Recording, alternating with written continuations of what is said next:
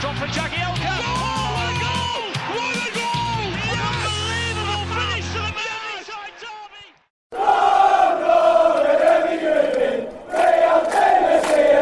derby. Welcome to Toffee Blue View, your source for all things Everton. I'm Jerry, and I'm still sickish.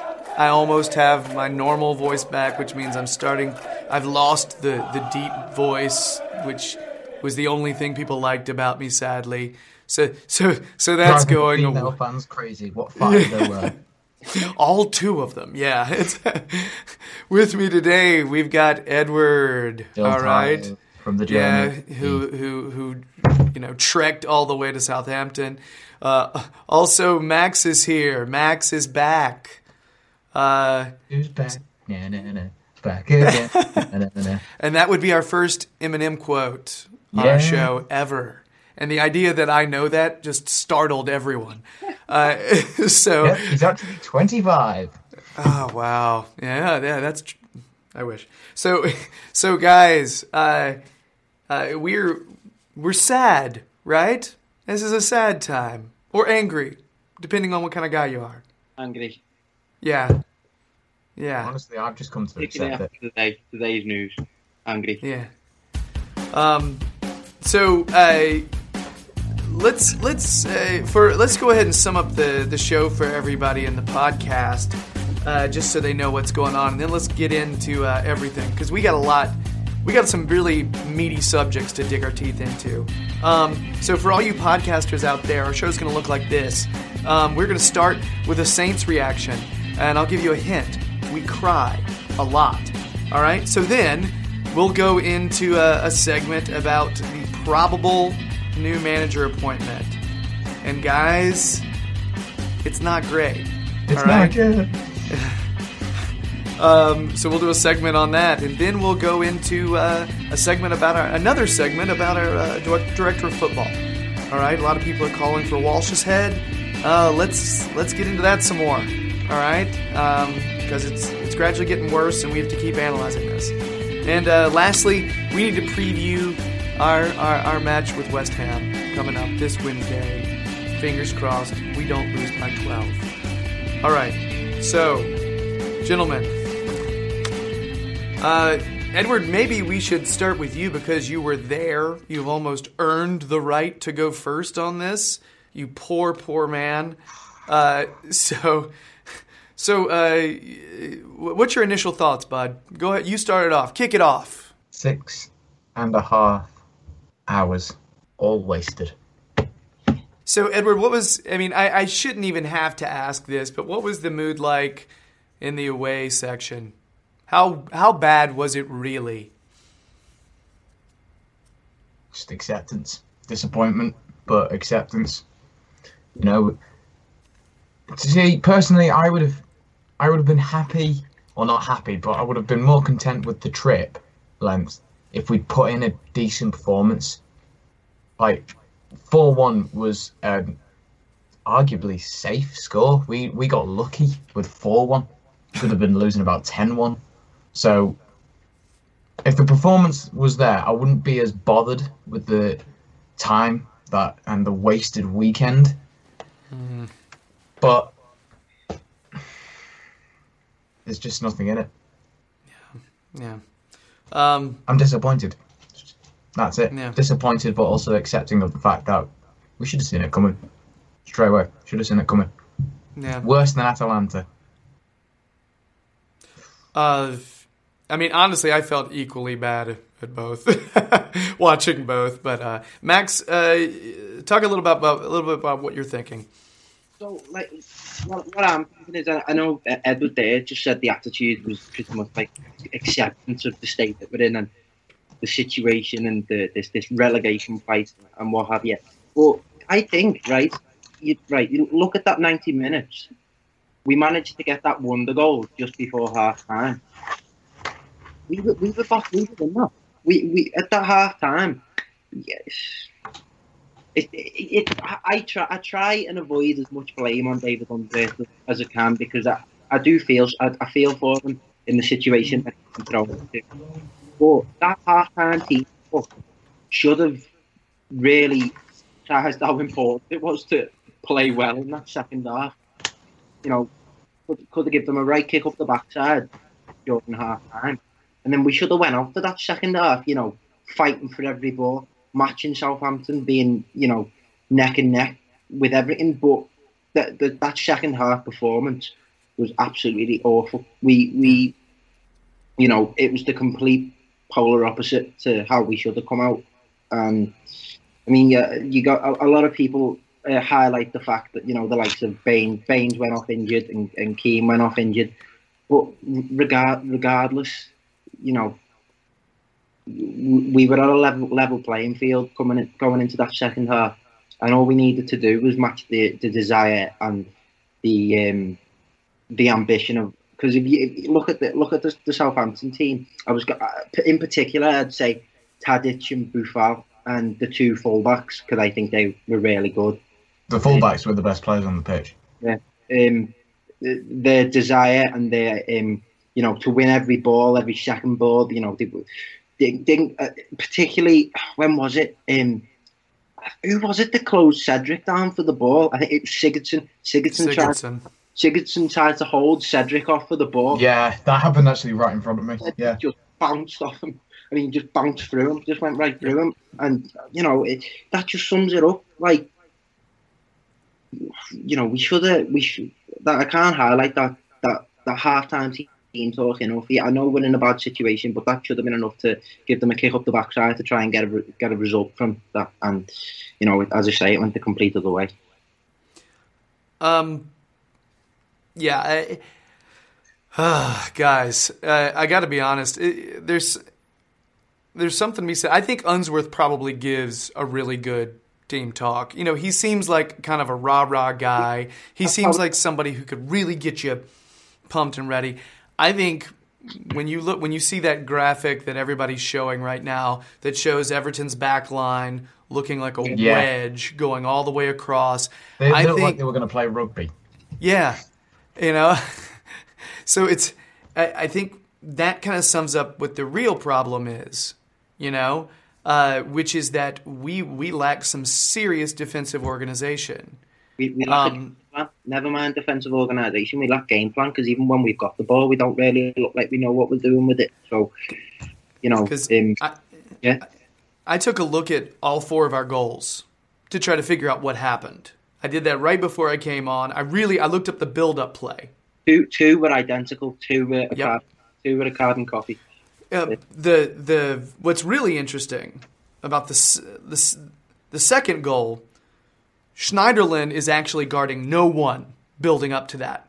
He is guarding a space and no one's in it.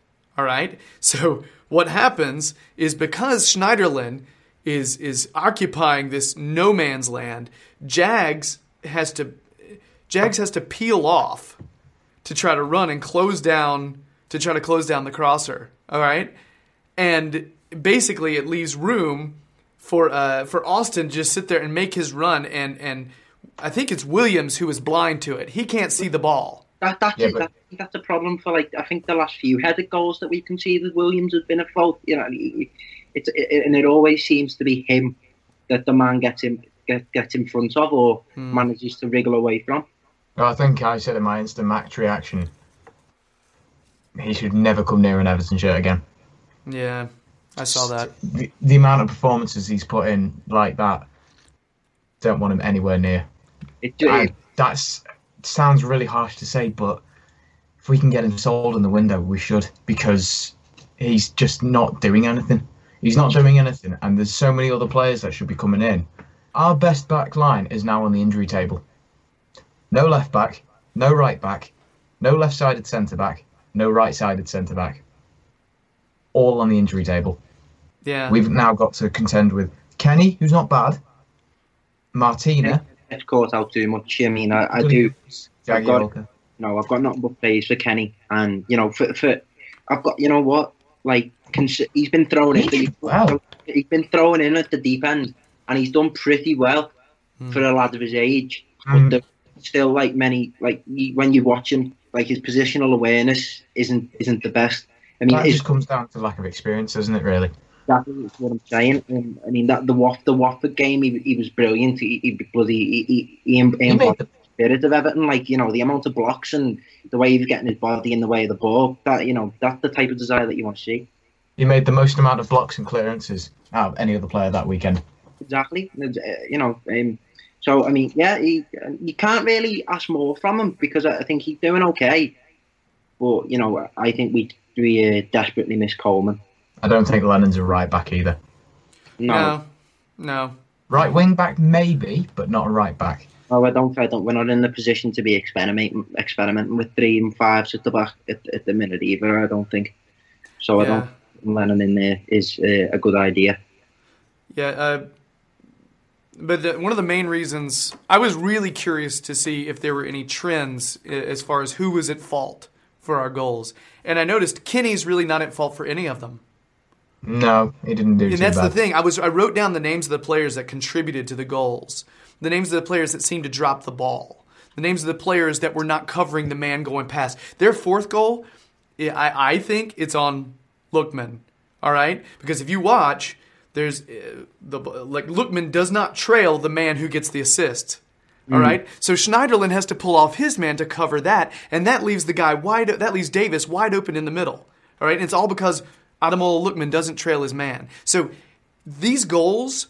No fairness, he had to be as attacking as he could at that point. But yeah, but the thing is, I mean, he was it was a very defensive position, though. You know what I mean? Like we were pinned back in the back. But I mean, this is not on one or two players. Is basically the point of this. All right, that's kind of what I'm saying. This is on each one of those goals. There's more than one player who contributed to them, and that's a whole defensive system. That's a huge problem for players not knowing who to cover, not knowing that there's a guy cutting behind you. You're supposed to go stay with that man. Yeah, there's no communication. That's the problem. So true. What I think's really funny is the fact, you know, in the summer we brought in Ajax's captain.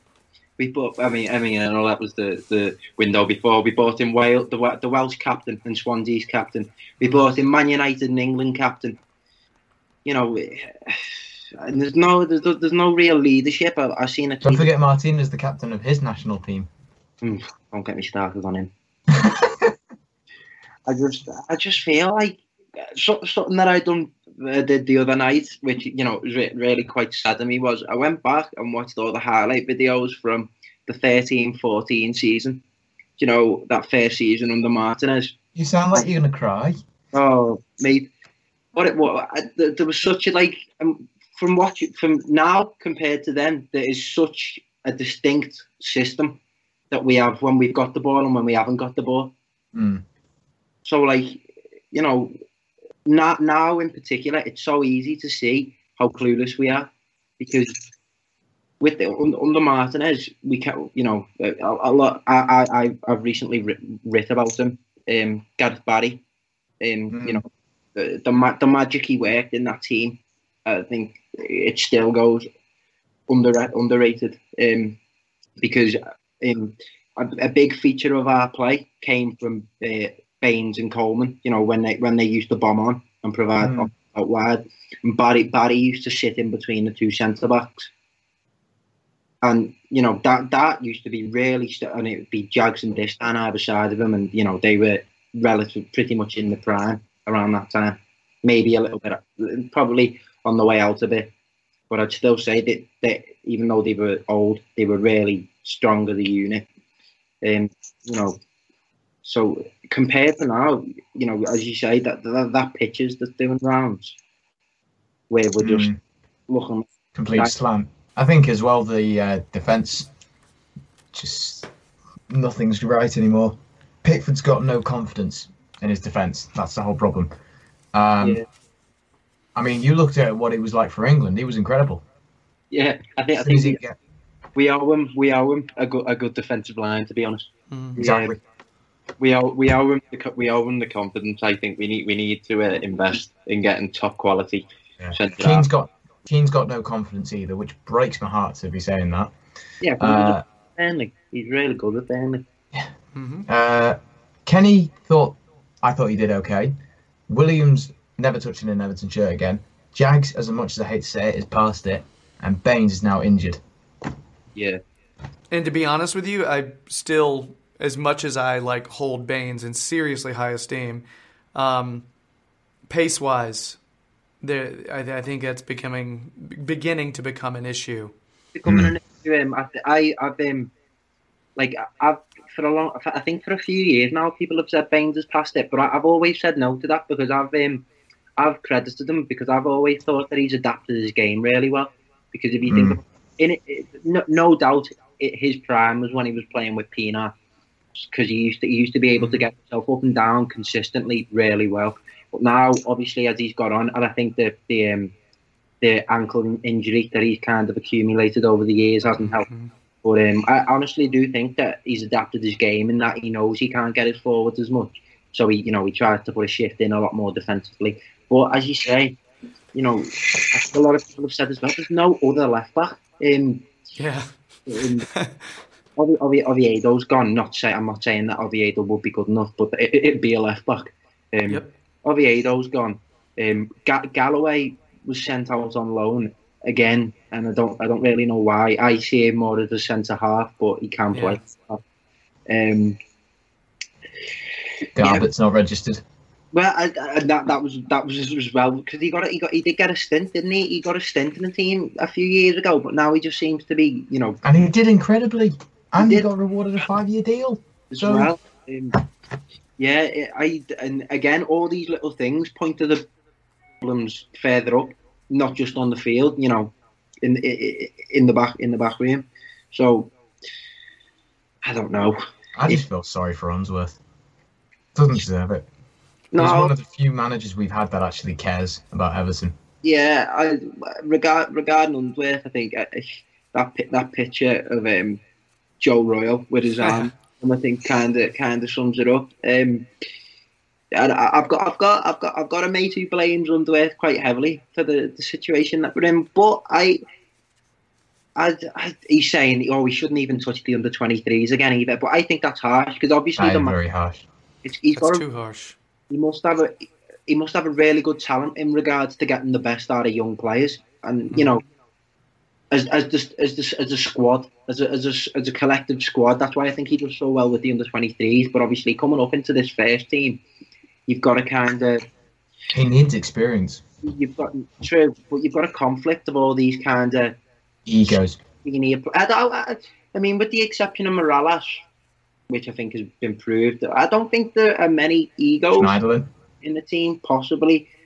But I think it's just senior players, and I think Unsworth, in regard to getting the best out of these senior players, as proved with Koeman, can't do it. And I think that's a real struggle at the minute. It's just a matter of finding a man who can get the best out of these senior players.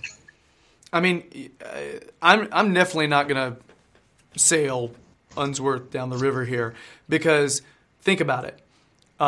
For his teams, his U23 teams to be successful, he worked with them for a long time. Yeah. A long, long time. He was able to build his system. He was able to get to know his players. He was able to figure out how it works. So for him to be thrown into a situation where the team is playing, well, let's be honest, like shit, for him to be thrown into that kind of position, all right, it's a totally different scenario. Now, I don't think he's proven he's not completely up to this particular task.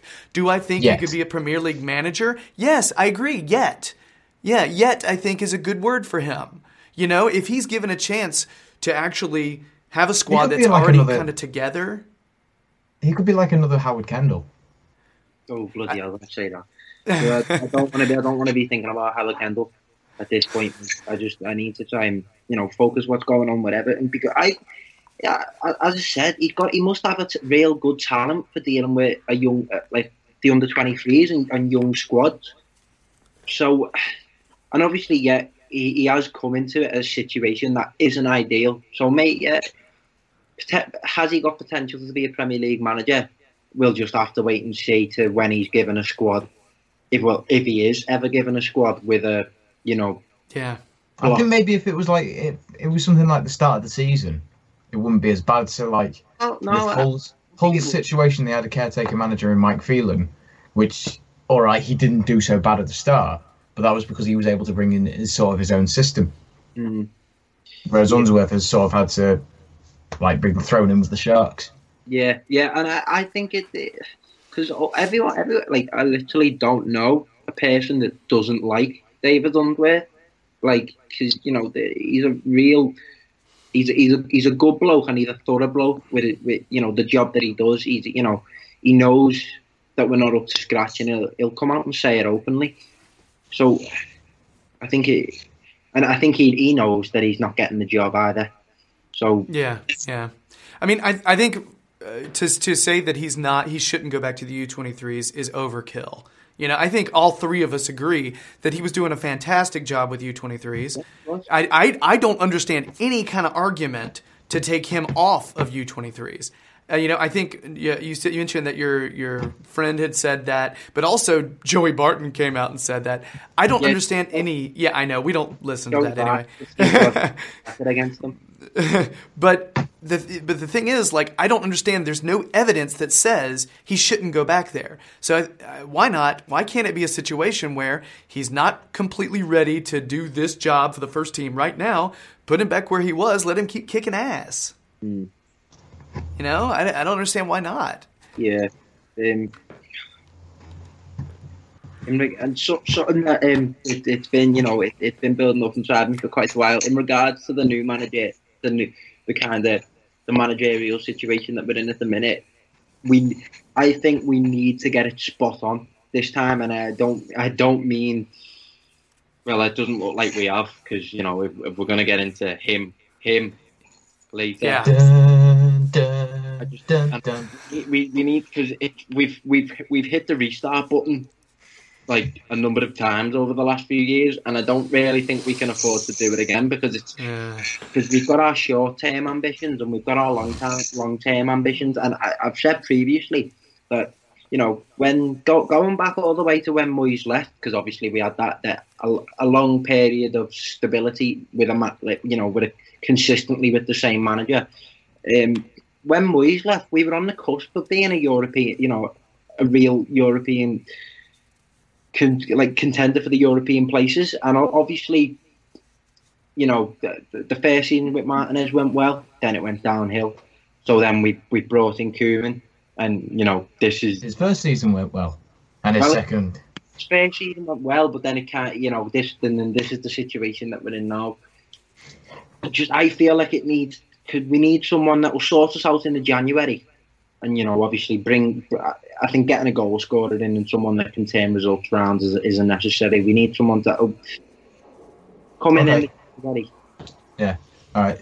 Final question I'm going to ask: if Niasse was playing, would he have changed the game? I was thinking about asking the same question. That's funny. That is an interesting question, because he's proved that he can be a kind of focal point for the team, So I'm gonna say no, because I feel like we were too vulnerable. Anyway, I mean, on and off the ball, we were looking really vulnerable, because I tweeted while I was watching the game. It doesn't seem like we can hold on to the ball for more than 5 seconds before they take it off. Everyone's too scared to keep hold of it. That's the problem. And there's no game plan on the ball. Like, it's literally just like, say if Schneiderlin gets the ball in the midfield, he picks his head up, and there's no system to go off. We don't play down the wings. We don't play on the counter attack. We haven't got a big man up front. It's literally just find a share. And when you're a team that's like, our style of playing is just find a man in a blue shirt, it's not going to go well for you, and it's proved to be true. So we need someone that can really discover a game plan for us to build on and be progressive. Yeah, when I was watching, I was sitting there thinking, okay, is our passing game that bad? Because think about it, every time we would get pretty much anywhere past midfield, all right, we would take a gamble on a through ball. Yeah. All right? And every single gamble on a through ball got intercepted by the other team. Every single one. So I was thinking, okay, is it a problem with the passing, or is it a problem with the runs? Is it a problem with the movement? And the simple answer there is probably both. Yeah, I think it's a collection of everything, because Who did we lash up front? Did Dominic Calvert-Lewin, did he get lashed up front? Yeah. He was put up front along with Morales in like a 4-4-2 or something like that. I can't really remember Calvert-Lewin touching the ball. Not often, no. He got the assist, I think, for the goal. But, I mean, let's be honest. That goal should have probably been unassisted, the amount of work that Gylfi did. Yeah, that was just a piece of that was proven. That was proven out of nothing. It was out of nothing. Because it looked like he was going to take it on, like on the outside and curl it round, but then he decided to cut in and still go for it, and that was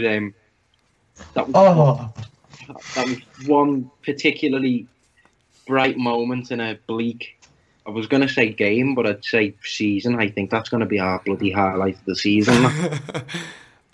Hey, Edward, I wanted to mention, I don't think Nias would have affected the game much either. I think we still would have lost, but it would have been maybe 3-2. I think their last goal they wouldn't have scored their last goal. I think we would have gotten one and gotten a little bit of spirit up. I think we would have had a little bit more confidence in the second half. Nias's physicality just pushes the other team back, so he does affect games. We don't have anybody else who does anything like that, but I still think our defense was too vulnerable. I got to agree with Max completely on that. What about Holgate? No, still not. I am a big fan of Holgate, but I acknowledge that he is still a player that's full of mistakes. So I feel like you need to. I think the thing is with a lot of young players is obviously they've got mistakes in the game, and you need to play them at a time where those mistakes won't be so detrimental to the team as a whole. If you know what I mean. Yep. So this really isn't a good time to play him, because if he makes a mistake that leads to a goal, it means people are going to jump on his back, which isn't good for him. No. But I don't know. Unless someone says to him, listen, your role is to be a no-nonsense defender, then maybe if that's the case, because he does seem like he could be a good ball-playing centre-half, but if someone says to him, we're gonna give you the run of games in the team, and you need to be a no-nonsense defender, you need to get out whatever comes to you, don't take more than 1-2 touch with whatever you get given, then maybe I think he could have made us a bit more defensively solid. But yeah, again, it's hard. It's hard because all these senior players are the ones that are putting us in the mess. Yeah, and I think our defensive positional sense is just so bad that Holgate wouldn't have really made much of a difference to that at all. How can he compensate for an entire back line? Pretty much everybody not knowing where they're supposed to be when, and their communications is so bad. Yeah. If you watch that game as a neutral as well, I feel like you've got to give nothing but praise to Southampton. Oh, Southampton they were just quality. Boufal and Tadic. I've said for quite a while now, I do feel like Boufal is someone that Everton should, just go for and try and get. But some of the football and the intensity that they were playing at was it was brilliant to see as a neutral. But as an Evertonian, you need if players are on form like that, you've got to be aggressive and you've got to be organised. And to be honest, and as you say, Edward, we weren't even like aggressive in our performance. We didn't seem like we wanted the ball half the time. We didn't fight. No. The commentators here in America basically just said it looked like Everton weren't trying the second half. That's one highlight. I do want to say, 20th minute, I was on Sky Sports. Well done. That's awesome. That's awesome. I do carry on. But yeah, I think I was trying to paste together some positives from that game just so we could end on something nice. Sigurdsson's goal was the obvious highlight. Yeah. Anybody else perform in a way where we weren't completely embarrassed of them, besides maybe Kenny? Pickford didn't really have anything more he could do, really. I'd just like to go off Sigurdsson, as you say about Sigurdsson's goal. A lot of people have been on his back, and I have to be honest, me included. kind of in the set piece sense that when you sign Gylfi Sigurdsson and Gylfi Sigurdsson in particular, you expect him to be delivering from set piece situations, which he hasn't done. And and we all knew that he had a long range screamer in him. Mm-hmm. It's just the fashion that he took that goal. It wasn't like a hit and hope or an it was the technique. It was a brilliant technique. That, as I say, that's showing why we paid what we did for him, which I'm happy that he's proved. That was sort of a sign of him maybe trying to put the team on his back. Who else was sitting there pressing the defense till the very last second like him? I know. Was there anybody doing that? Because I saw him. The game's over. We're getting killed, and he's still sprinting at the keeper trying to press him. People don't see that in his game, which annoys me because, I think honestly, I think there was a stat when we signed him for last season. He was the player that covered the most ground in the league. Mm-hmm. And then when you watch him in person when you're at the game, if you look at him in particular, he doesn't stop running. So I think it's just a matter of time until, I'm not going to say he's going to score goals like that every week, but I just think it's a matter of time till a bit of form does come his way. And for a 45, 50 million pound man, you expect him to put the team on his back a little bit. Yeah, I think he's slowly growing into it. I have a decent amount of faith in him, to be honest. I've never been one to the only thing I wasn't impressed with was the same thing you mentioned, set pieces. Yeah. I was expecting a little bit more out of his set pieces. So, guys, any parting thoughts? I have no parting thoughts. That was awful. And shout out to the little legend that asked for a photo with me. Yeah, yeah. Cool. Somebody asked for a photo with Edward at the game, and that's adorable. That is awesome.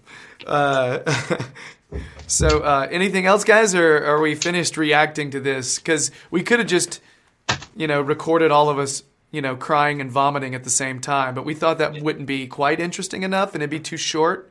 Probably be funny. It would be funny. It was a mess. It was a mess. There were things to talk about from the mess, but there's no hiding from it. It was a big mess. Yeah. Yeah. So, it's almost as though the board noticed and wanted to get a manager in quickly. I wonder if we should talk about that next. Oh, don't get me started.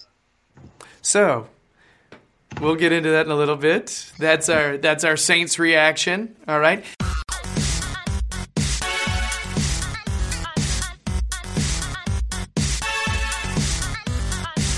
We have a big topic of discussion that's probably going to zap my memory card. All right? But basically, big news coming out of Sky and every other news outlet. Not Sky Bet this time, so. Yeah. Big news about Big Sam. All right? Apparently, we have gone cap in hand pleading with Big Sam to come to us. Save us. Save us, Big Sam. Are you serious? Yeah, apparently so. All right. So, guys, I hesitate to ask for initial reactions because I feel like what's going to happen is just an hour-long rant from both of you talking on. But we do need to start with some kind of, let's let Max start this off because I feel like he's been dying to vent about this. Right. Appointing Sam Allardyce goes against all the long-term ambitions of the club. It just completely it dismembers any bit of integrity that the board has. And you described it perfectly, Jerry. We're going cap in hand to the man. We're begging for the man. After not being convinced on him first time round, we talked to him because he wants a 3-year deal. We've said, you know what?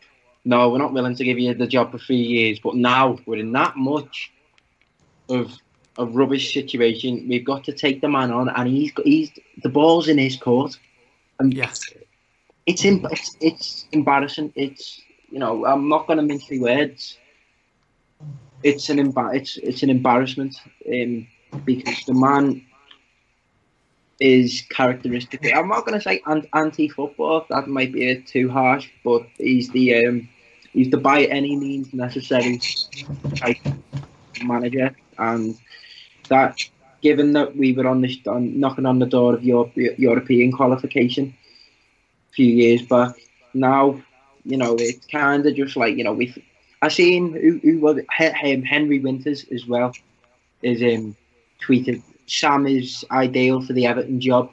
We'll sort the players out, sort us out defensively, and then we can go to Marco Silva in the summer and try and pry Marco Silva away from Watford in the summer, who seemed to be the man that we chased for so long. And we didn't have a backup plan, so now we're knocking on the door of Sam Allardyce. But that is hitting the restart button too many times for my liking. It's not helping. That is a hindrance to the club as a whole. If we're just basically putting everything we have in the bin and saying, listen, we just need to bring Sam Allardyce up to, make sure that we survive. I'm still not completely convinced that we're going to go down as of yet, because I don't know. I just think I'm not going to say I'm the eternal optimist, but I'm too used to Everton being a Premier League team, and I've just got a feeling that we will manage to stay up anyway. But right, I'm just so against Sam Allardyce coming in. I don't understand. Like my ideal manager has changed from Carlo Ancelotti to Thomas Tuchel, and I'm going to use Thomas Tuchel as an example. If we bring someone like him in, Andre Villas-Boas is also a name that got mentioned, right? If we bring someone like them in, young, then they can have the January to bring in players that they want. I just feel like if we bring a young manager in like a Tuchel, then we need to get players that he wants and that he deems good enough to get us out of this situation. Because I think obviously you only have to watch Dortmund for 10 minutes under Tuchel that they have a clear system that works. So if we get someone that's got like a progressive playing style like he has, that can sort us out until the end of the season, and then we're not having to hit the reset button in the summer to bring in someone again completely new for the season up and coming. Edward, what do you say? Well, you know which manager I've been wanting for quite a while. Bruce Arena. So close.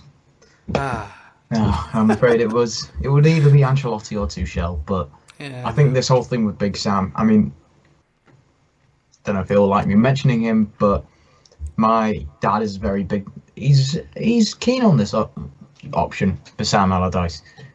My dad seems to think he's never really been proven at a big club, or he's never been given the task of a big club. There's a reason for that. Yeah, but he took Bolton quite far, and once he got them to that level, he said he couldn't do it without the money, and the money was never going to get provided for him. If he does that with us, we've got the money. We'll see. I mean, personally, I still don't want him. I don't want him. I also say it drops every ambition we have.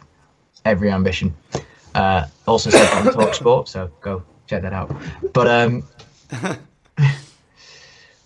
I just think it as well. It just doesn't feel right going in for Sam Allardyce. It doesn't bode well, because I think, don't get me wrong, I think he could do a job, but what kind of job would it be? Would it just be keep us safe from relegation, or would it be take us to the next level?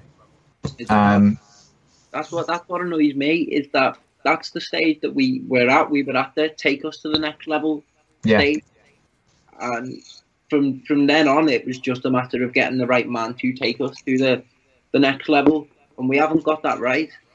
So, I mean, I see you've got a bit of an argument to see why Sam could be that man to push us on to the next level, but you get a reputation when you appoint Big Sam, particularly Big Sam, because he's been done by the FA for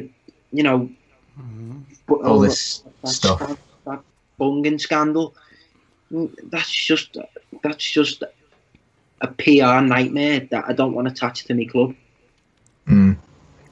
So guys, I have a few questions here. All right. Can I just say one point before the questions? I think it's bad that the fact that it's been stated that we want to bring him in. I think if we needed to bring him in, I might be a bit more accepting. But the fact we want to bring him in, I'm not going to say that. We're not going to say that.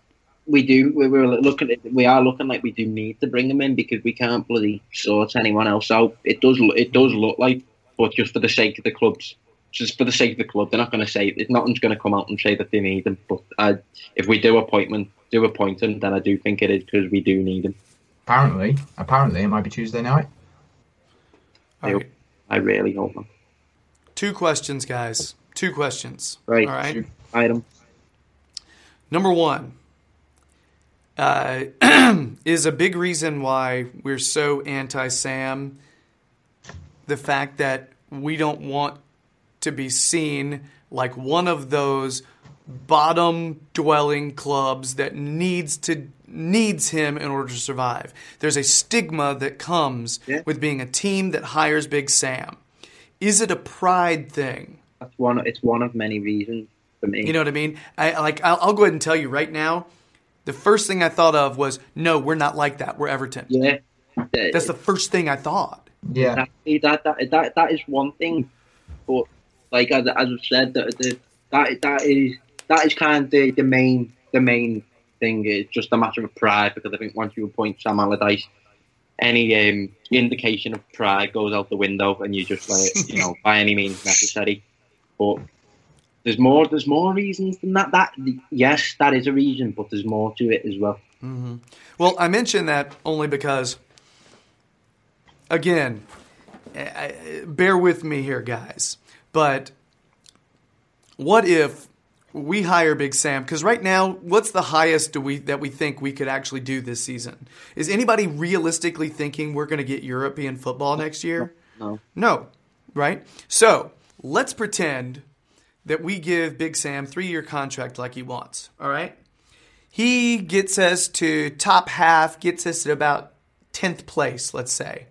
Okay? Let's say he does that. All right? We're actually not averse to being in 10th after the beginning of the season we've had. It's actually not a bad finish considering what's just happened. All right? Now, pretend like you're Mashiri. Mashiri looks at the situation and says, well, you know what? I don't want Big Sam. Good. I'd rather have a big name. And now we're in a better position to be able to hire that other person because we're 10th and we've stabilized. Okay? And we're not hiring somebody in the middle of the season now. So what you do, you just say, Big Sam, here's the money we owe you. In comes whoever that other manager is. Ancelotti. Okay? Well, maybe. I don't think so, but maybe. Okay? So if it really is a situation where it does seem like we're wasting half a year, because that's where I feel like Max's main argument is lodged. The idea that we're not getting someone who's going to go ahead and be building a system, because I don't think any of us thinks that Big Sam is our future. No one. I don't know anyone that's actually in favor of this move and that is saying he's going to set us up for the next 5 years. No. But if we can see this as, let's just make sure we don't go down, let's build up our defense, let's get a foundation, and then we'll get who we want. It looks a bit like sorry. No, I was just going to say, it feels like a little bit of waste of time, but if we can get over the pride thing, which I'm having trouble with, I've got to be honest, I'm having a lot of trouble getting over the pride. I think a lot of people are having trouble with that. But if you pretend like it's not Big Sam, not someone, pretend like it's someone else who's just skilled in keeping people up. If we can get over that, is it the worst thing in the world? No, it's not. And you can sort of see a method to the madness. You know what I mean? But that's me literally grasping at straws, guys. I think the whole thing I've got Sorry, go on, Max. I was just gonna say, like, it's hitting the reset button again, but you've got to put yourself in the shoes of one of the players in the dressing room. Like, you know, you get Big Sam coming in, and then you go, oh God, they brought Big Sam in. That gives me an indication of what they're thinking, that we're in that much of a situation that we need to bring someone like him in. And then, if we do, like you said, Jerry, just give him the money that we own and let him be on his way.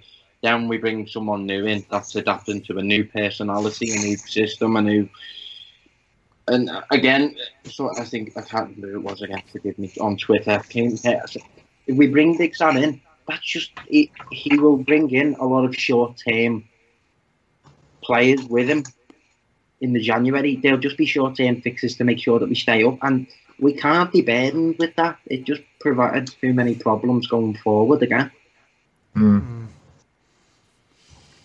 Those are very valid points. I think, to be honest, the whole thing with it is we've taken 2 steps back, so we're going to have to go 1 step forward at a time now, at the minute, with this whole thing, because we've gone so far back that we're near the relegation zone. We've got to have someone to get us back to the position we were in before, and then we can go for Europe next season.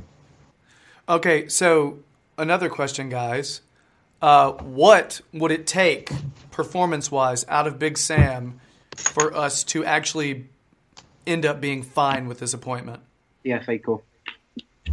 Yeah. I'd take a cup. See, Yeah, I would take a cup, and I'm gonna need closer to top half. Yeah, the cup and the top half finish. Yeah. Unless we win the cup in some miraculous Barca style of play way that makes us completely form our opinions on him, of him as a man and as a manager. And stay for as long as you want. But it's not going to happen. It's Big Sam. You know what you get with Big Sam, and it's not good. I just think it'll be interesting to see if he actually does get signed up on the Tuesday night, and the next game he has is against West Ham. No, he's not. If he's signed up before West Ham, he's not actually going to be on the sidelines for that. There's no way. He wouldn't have had time. Imagine he did, though. No, it would be great, but it'd be one of those things where he would be up in the stands watching. They wouldn't really. Would they be that hostile though towards him? West Ham fans? Oh, you never can tell. I don't know. He's been at a few clubs, so it's just again, and that's another factor is loyalty. Is just he's an ego that follows money as well. So again, I don't want that. I can't see any positive outcomes. It just I really can't. And I can't see it be like I've kind of got it in my head that I'm waiting for some kind of big success story to come from all this negativity and bad positions. Like, but you just can't see Big Sam being, the ringleader of some miraculous turnaround where we do a Leicester or we start becoming a European team again. You just can't see it, and it doesn't look likely. I'm very disappointed if we do bring him in, but I'll have to get over it and accept it. And that's what I was going to say, guys. The idea that this is something that seems like the check is in the mail here. It seems like this is happening. All right. I'm having trouble envisioning anyone else now, just because it seems like it seems like our last ditch effort was to go back to him. So I don't think that we're going to go to anyone else after going back to him. I think we're thinking, let's make a deal, because holy hell, the past 2 games were torture. Yeah, technically then that means we've had a backup plan, so we've improved in that area. I just think if he does get announced, I think the announcement is going to be what kills me, because just the thought of him holding up an Everton scarf. Yeah, the thought of him being in the Gladys Street end holding up a scarf or something. I know it might sound funny, but I don't know. It just seems like an insult to sorry, go ahead. The club, just the history of the club. So is it?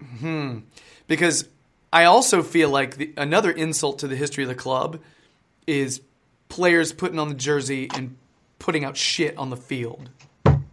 You know what I mean? That's another. I'll have to watch it twice. I know what you mean.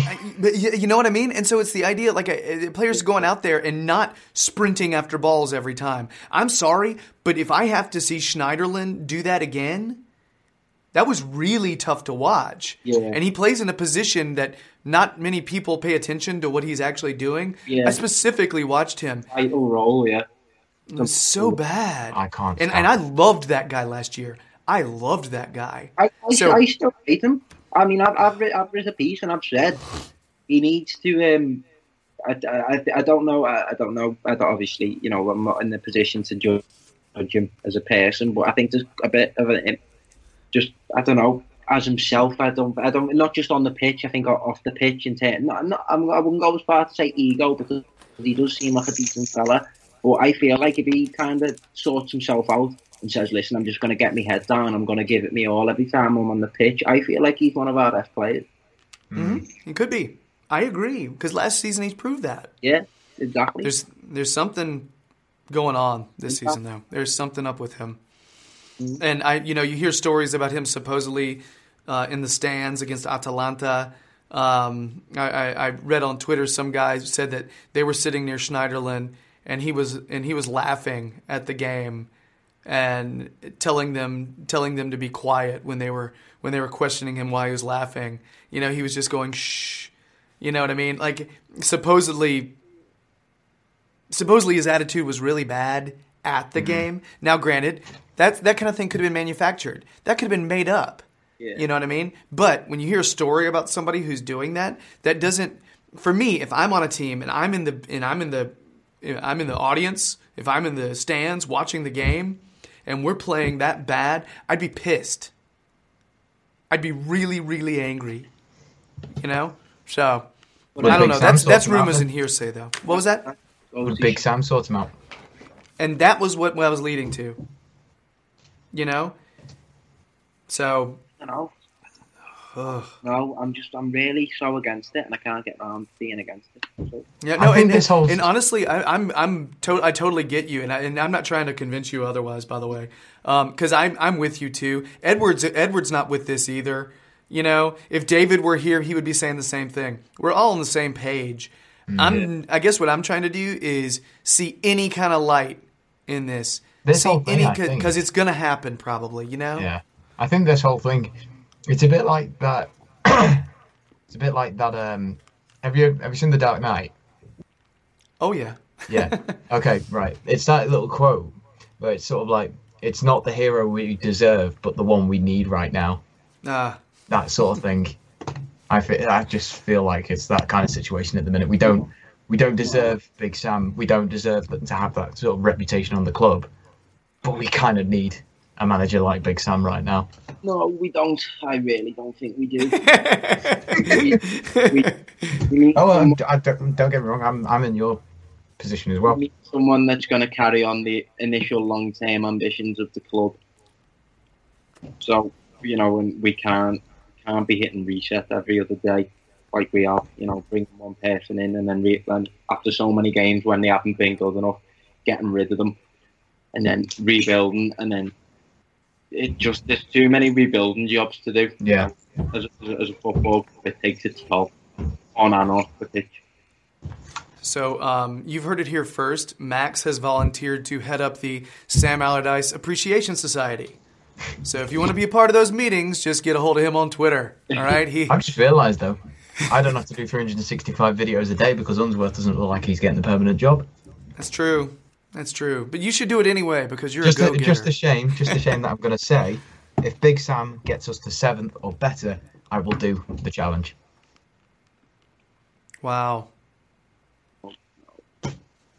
I am not issuing any challenge because I think this is the most unpredictable situation. I'm not touching it. I think you're brave, Edward. That's what I'm saying. You're a brave fellow. And if Simeone comes to us, I'm doing it for 720 days. All right. So, guys, any parting words on Big Sam? Anything else? You. No thanks. Oh, no thanks. Okay, I actually only heard you, and so I thought you had dropped an F-bomb. And No, thank you. No, thank you. We don't need it. We don't need it. I know we're in a bad situation, but we don't need it. Gotcha. All right. I'm Yeah. just going to use my Dark Knight quote. That's how I feel about it. Yeah. I'm just gonna say buy stock in chewing gum. Ha! There's gonna be a lot. He's gonna go through a lot. That was good. I like that one. All right, guys. So I guess that's it for our Big Sam chat. All right. Brace yourselves. It's happening. Buckle up. It's gonna be a bumpy ride.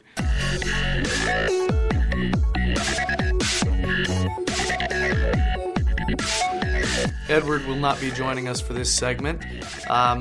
He has to relace all of his tennis shoes. So hopefully that works out well for him. So we decided it was time to readdress a subject that has kind of reared its head as Everton has continued to lose more games. Koeman was gone, and who was left? Well, you could point the finger at Unsworth, you could point the finger at Moshiri, or you could point the finger at this guy. All right? A lot of people are saying Walsh needs to roll. All right? So let's get into this a little bit. Max, people are stringing him up. Is this fair? Yes, it is. It's very fair.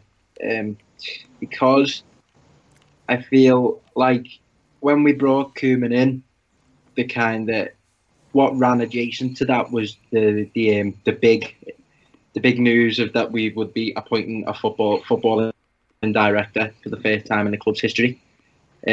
Which, don't get me wrong, I do still feel like that is a great idea, because I don't feel like there's enough footballing personnel at the club, because when you had the manager, and up from that you just kind of went to Elston and Kenwright, who granted own the club, but they have history and theatrical performances. I mean, Elston's an accountant, so I felt it was right to bring in a director of football to kind of put a lot more emphasis on football and business. Mm-hmm. But the decision making of Walsh has been poor, really poor, because I feel like what we've done is, when he's come in, he's signed all these. Because don't get me wrong, he signed an up and coming English keeper. He signed, at the time, captain of Ajax. Mm-hmm. Wayne Rooney. Not much more needs to be said. His name is a brand. Michael Keane, England international. He's brought in a lot of good players and marketable names. But what's been the big problem is, even though he's brought in good players, is they haven't been able to play as a team. And I've just forgot to mention there, obviously, Gylfi Sigurdsson, the crown jewel of it all, 45-50 million pounds, kind of an Icelandic hero. But it's just all these players that he's brought in, good players in their own right, but just can't coexist in the same team, and they don't produce good football on the pitch. So that's where his big fault is. And of course, he's meant to be a big advocate of Sam Allardyce coming in and getting the job. He's being a big showman for wanting to bring Allardyce in, which I've got quite strong opinions on that. You don't say. No. Everything just has gone in the wrong direction with him. And considering that we pay him £1 million a year, which I think is the highest salary for anyone in a director of football position in the league, that it's not right. And there will be other people out there to get in to end up being a director of football. So I don't understand why he didn't lose his job along with Koeman. And that's not me being a nasty human being and wanting a man out of his job. That's just me not understanding how, if you appoint Walsh side by side with Koeman as kind of like, if that relationship hasn't worked, then I don't understand why both of them don't leave. It seems like he's still calling the shots in some sense. So I have some theories about this, all right? And I have some, because you and I have guesses as to how this has worked behind the scenes, but we weren't there, But the hypothetical that I have here, I actually feel like makes sense for Walsh here, okay? So bear with me and just tear it a new one as soon as you feel like it's nonsense, all right? Right. Because I know you will. So here's let's hear it. I'm intrigued. So, and I may have even talked to you about it in the past, but so number one, I don't think Walsh and Koeman got along. Period. I don't think they got along. I think so. I think where Walsh succeeds and where he excels is Moneyball. He looks at stats and he looks at players that fit a system and he finds those players. They may not be flashy. They're not flashy. He looks at them, he looks at their stats and he says, something? I think that player, I think Ishak Belfodil is a good hold-up player and could get us a decent amount of header goals, and I think he's going to do that. All right, he'll look at it and say, this player leads the league in interceptions. There's Ghana. So he looks at stats and he thinks about it like that. Okay, and Leicester, it seems like Leicester listened to him. It seems like Leicester said, you know what? Yeah, we'll go along with your system. We'll do what you say. Yeah. Right? So, but when he went up against Koeman, Koeman had certain players where he was like, I have to make sure they jive with me. Yeah. Right? So, so there's that. All right? Then there's the possibility that the board is not actually purchasing the players that he's requesting either. Right? So the reason I'm thinking I give Walsh a pass, all right, is because I actually think that Koeman vetoed some of his choices. And I think the board didn't get in late his striker choices that he was trying to get. Because I think it is their responsibility, right, to actually make the purchases. Yeah. Yeah. So and this rolls into my theory that I think that maybe Walsh thinks that if Allardyce is in place, Allardyce is going to be cool with the purchases that Walsh wants to make. See, and that is like the big stop sign in the road for me, where it just kind of makes me think, if he's wanting someone like Allardyce in, who, as an Evertonian, right, here where it kind of links in with Sam a little bit, right? And again, I'll go back to Everton being, again, a few years ago when Moyes left. We were, looking prime to be always challenging top six. And Sam, characteristically, is the fight for survival type of manager. And you've never seen him with a big war chest of money. So you've never seen him splash 30, 40 million pound transfers, which it looks like where we've got the finances to do. Still, it does look like we've got the finances to afford the 30, 40 million pound players. But so if Walsh feels like bringing him in is the right idea, then I don't know.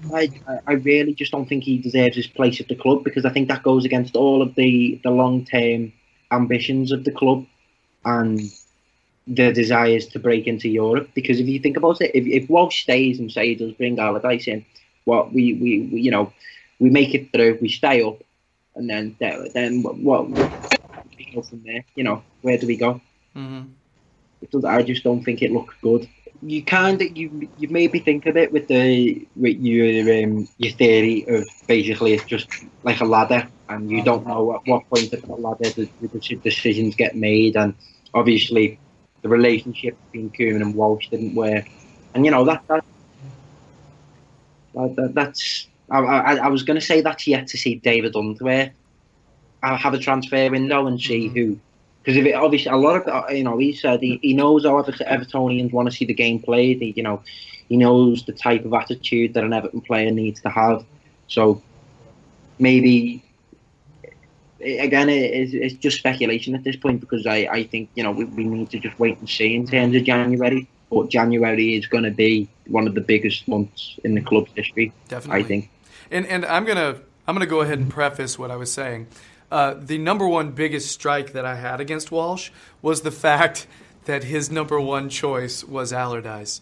I just want to say that in case anyone's thinking that I'm Mr. Defending Allardyce here. All right, we're getting into that in the other video. All right, watch our Big Sam video. It's on our channel.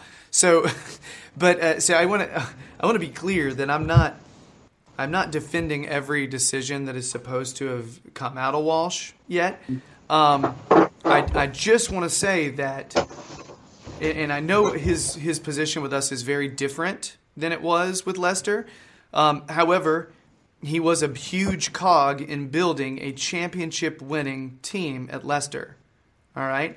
Now, do you just give him the keys and say all your decisions go with it, man? I find it difficult to do that just because he hasn't been a director of football before. He's only been a head scout. You know what I mean? So I have misgivings about Walsh as well.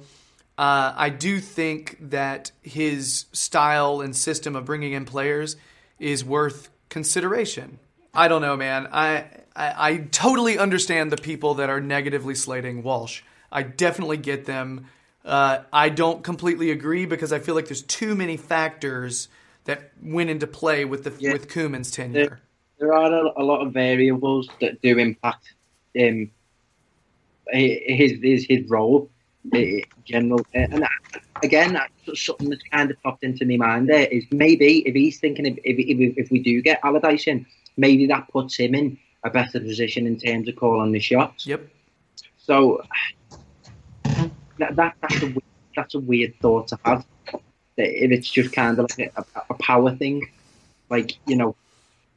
so it's basically like saying, we're getting one manager in because the director of football wants to kind of have more autonomy over the team. Now I've seen a situation like this, okay? I'm from the film world, okay? So a lot of times there are creative producers who think, I'm a producer, but I have a lot of ideas about this movie, all right? Instead of hiring a director that I think is going to be really opinionated and try to get their own way with casting and everything, what I'm going to do is I'm going to hire a director that's basically just going to do what I say. You know what I mean? And that way you can get the film you want with your vision while getting that director to basically just do his director job. So I feel like it's the same concept. As you say, it's a matter of faith. It is. It's a matter of who you put your faith in. Yeah. I'm in a position now where I'm just sick of the club taking too big a risks. All right, so we should probably wrap this up. So I guess that's been our say on Walsh. We are still conflicted, it seems.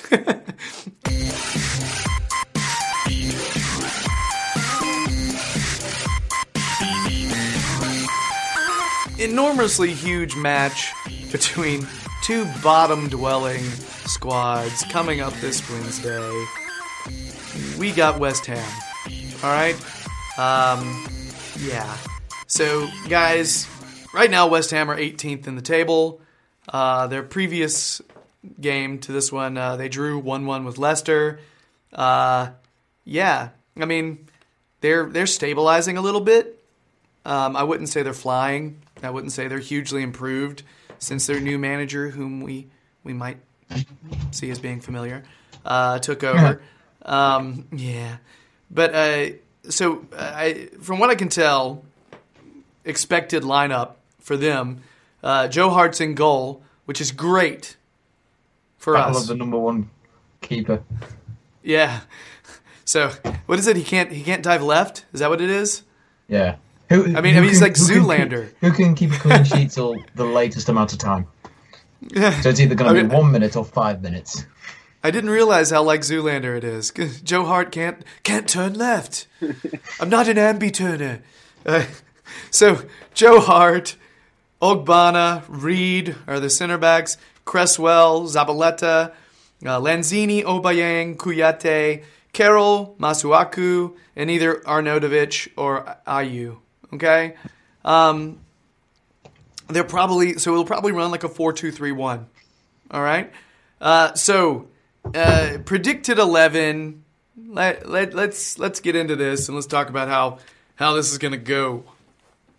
Probably Unsworth's last match in charge is what it looks like. Who wants to start? Go on, I'll give it a crack. Because we're facing quite a few injuries at the back.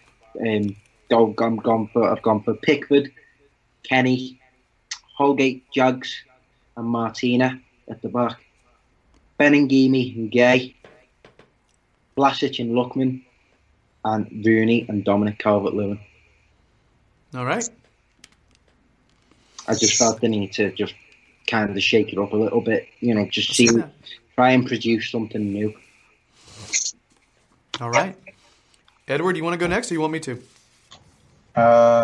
Pickford, Kenny, Martina, Williams, Jagielka, Holgate. So it's going to be 3 at the back. Why not? That's if Holgate's fit. If not, then I think it will go to 4 at the back. Gay, Sigurdsson. Oh yeah, Sigurdsson. Yeah, I'd probably take. I don't know. I'm going to be harsh now, and even though I'm flying his flag, I'll take Lookman out and put Sigurdsson in instead. Lookman, Vlasic, and Calvert-Lewin up top. All right. So 5-2-3.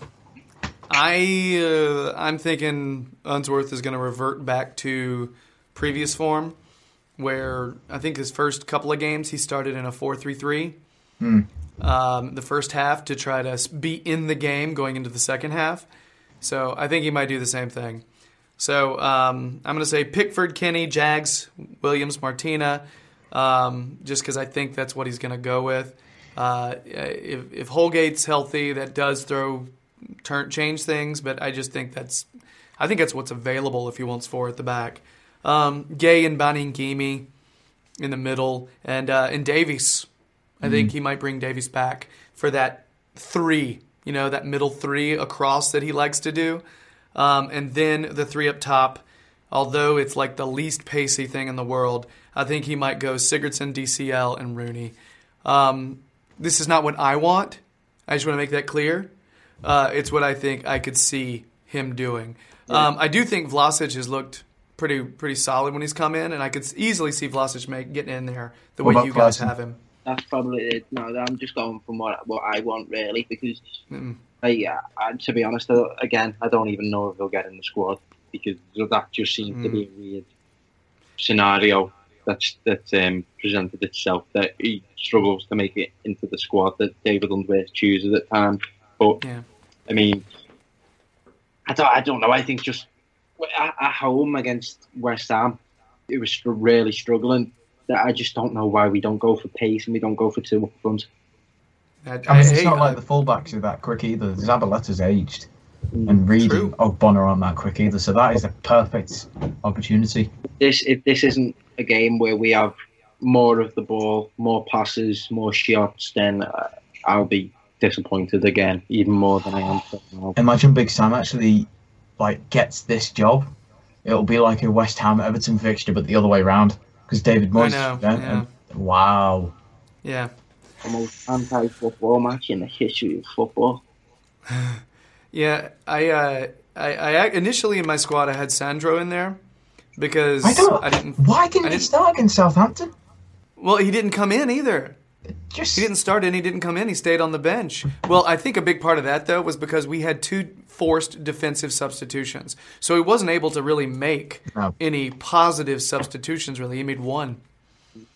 I don't know. I'm thinking about Sandro, but I've included Rooney and Calvert-Lewin up front just because, in terms of Rooney, I think Rooney needs to. He's been brought in, yes. People say, big market and stunt, the only reason he's come here is just, see out his career and whatever. But Rooney needs to start taking a bit more responsibility on his shoulders. And, we've seen that he can produce the odd moments of quality. And the only reason I've put quite a bit of thought into choosing Calvert-Lewin to go up with him, because also he's forged a kind of a partnership with Rooney whenever he's played.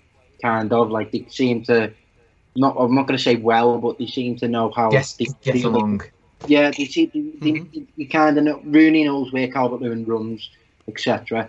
And again, against West Ham, you're going to need a player there up front that can deal with the ball in the air. And what I like about Calvert-Lewin is when he jumps early. So he gets that advantage over his man. So I think if any balls come into the box or get launched up to him, then I think he's going to prove some good competition against the team that usually dominates in the air. Plus, Rooney could take up the physical play from the likes of Reed, Ogbonna, Chiarte, who are probably going to be playing as well. Yeah, and again, he can draw. He can, even if he doesn't hold them off, he can still draw fouls.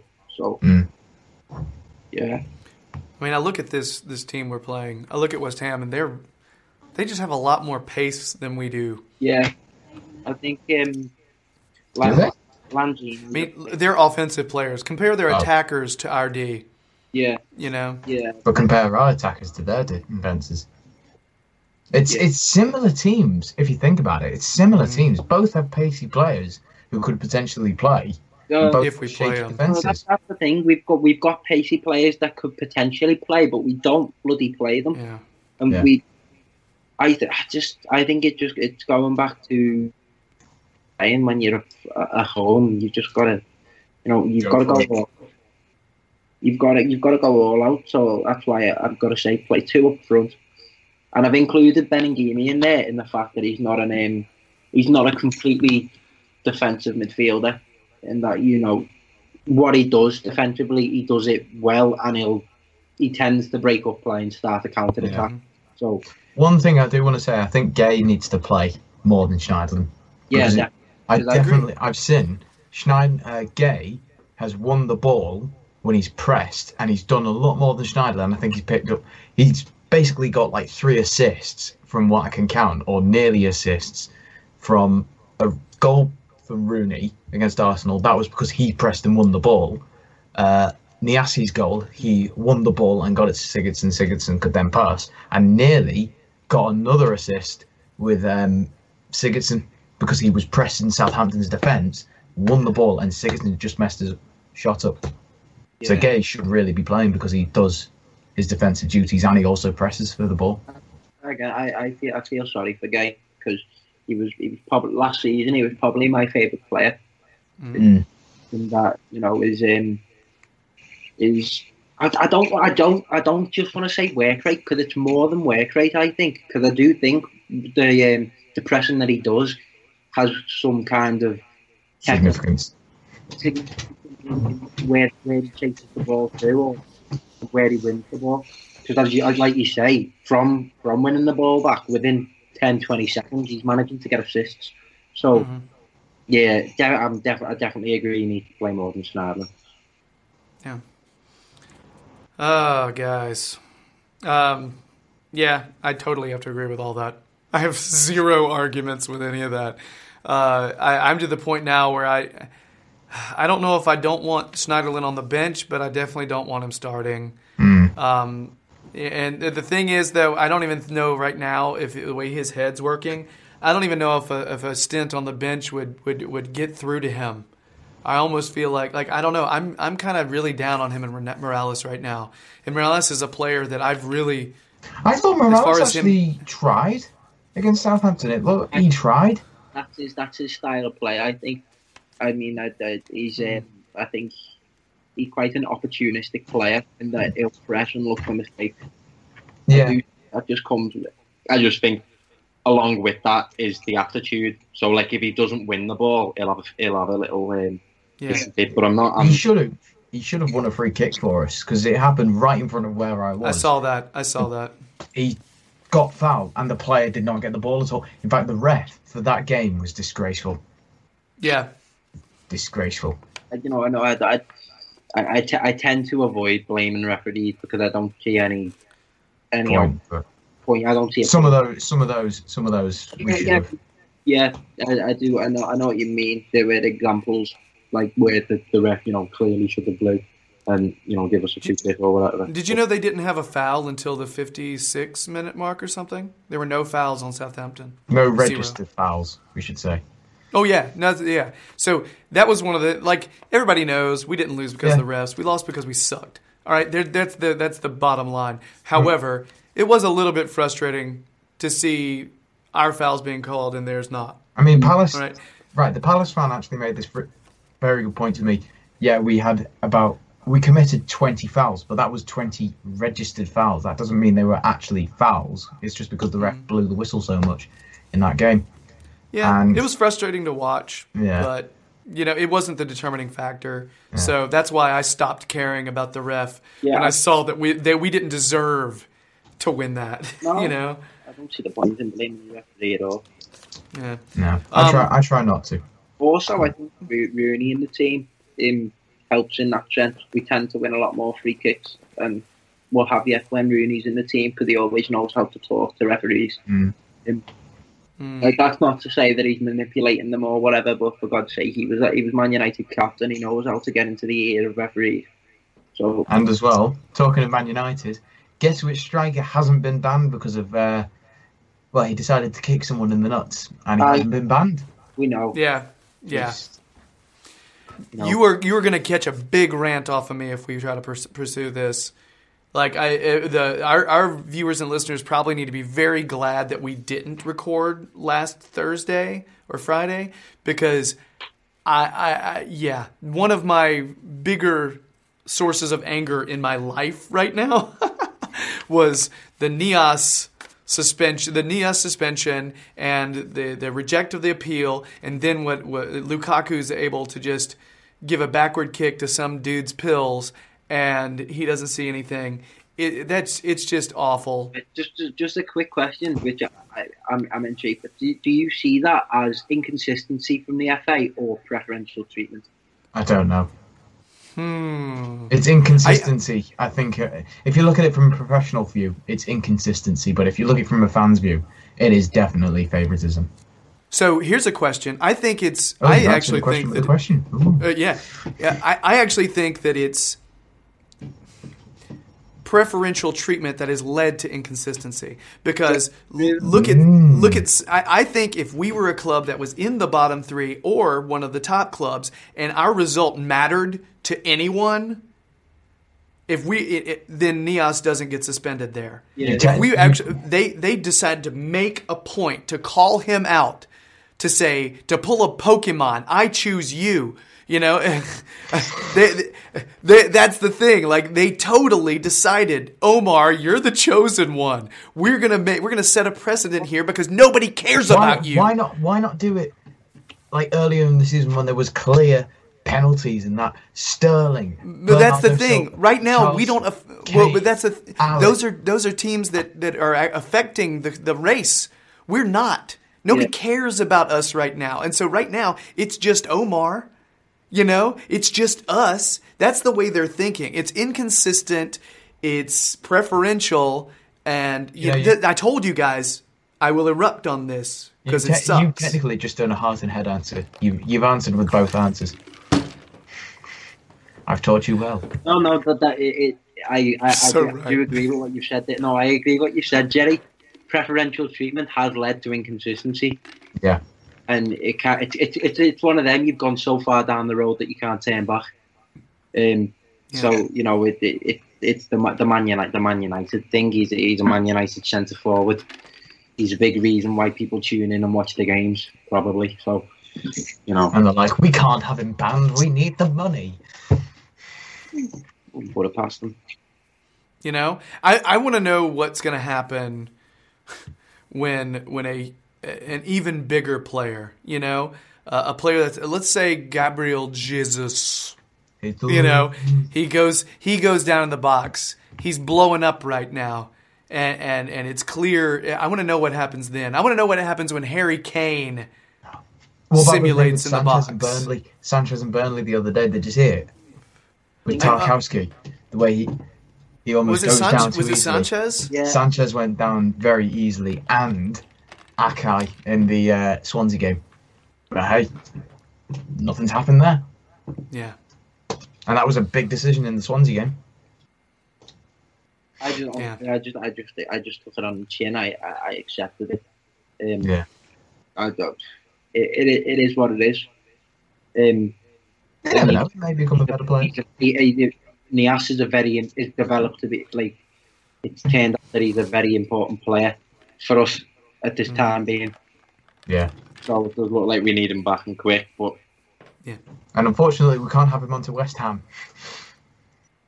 Yeah, but as I say, I feel like Calvert-Lewin might do a good job against West Ham because he possesses qualities that could, outdo their back line. Yeah. Right now, Calvert-Lewin is not the most clinical player, but speaking as a player, a former player who, when he went up a level, had lots of trouble finishing the whole first season when I went up to that. It takes you a while to calm the hell down. Exactly, and then that goes back to a point that I've made before. Young players have mistakes in the game, and with that comes time to adapting to the level of the player. And again, I feel it'd be so much easier to play try out all these young players in a system and a team that's successful and flying high, but we're not. So we're putting a lot of responsibility on these young players. Yep. One thing I will say, West Ham fan that I'm going to be doing the stuff with, he's not confident. He really isn't confident with the game. Southampton fans weren't either. No. Were they? It makes both of us. Yeah, well. Especially with Andy Carroll up front. It'll be an interesting one. Oh, God. It will be interesting. We're so shit in the air in the back, and what's he best at? Oh, my God. That's like going against Peter Crouch. Yeah. It could be the Stoke game all over. You know the one thing I want to see that we can do every single game. It's the one thing that I if we don't have it, I just want to see some fight. I want to see, being first to 50-50 balls sometimes. I want to see going hard into tackles. I just want to see some fight. That's all. You lose the game, you lose the game. It happens. Darn. But if it's an effort thing, that's what I can't tolerate. That's what I was saying with the Southampton thing. If we wouldn't be as bothered travelling 6.5 hours if they put up a bit of passion or a bit of fight at the end. Yeah. That's why the 11 that I chose was so, rotated and changed, because I just feel like, there's no 11 at the minute that you'd say, that's the 11 that will do the job for us. Yeah. So that's why my 11's kind of so diverse, and that I've included the likes of Vlasic and Ngini. All right, so guys, anything else on West Ham? Are we all dreading it? Yes. Yeah. Dreading watching Everton play at the moment. We're just not in it at all. At least I don't have to travel for ages. I'm happy. It's just a home game. You never know. I'm actually working off over that being a home game. Our next 2 games are home games. Yeah. Yeah, but I just want I want us to give the fans a reason to kind of yell for the team and for them to feed off each other. You need that. All right. So, anyway, I guess that is it for our West Ham segment. Let me do that again. That is it for our West Ham preview. All right. And also, that is it for the big show. If you've been listening via podcast, thank you so much. You're wonderful. All right. Subscribe to the podcast. Also rate the podcast if you can. See, I told you. Still sick. Thank you. If you're digging the videos, please subscribe. Yeah. It's just a kind thing to do. Like the videos. Add some analysis. Tell us what you think is going to happen against West Ham. All right? Will we get completely dominated, or do you think we're actually going to bring it? We'll see. All right? Also, check out Edward's channel, Jam E. James. Details are down below. Check out Max's writing, all right, on the Toffee Blues website. Also, check out the Toffee Blues on Twitter, on Facebook, on Instagram. Yeah, I think that's all. I think that's everything. All right, the plug Olympics is over.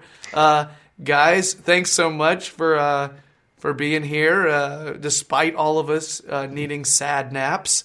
Yeah, so let's go do this and get ready for Wednesday. Woo! All right.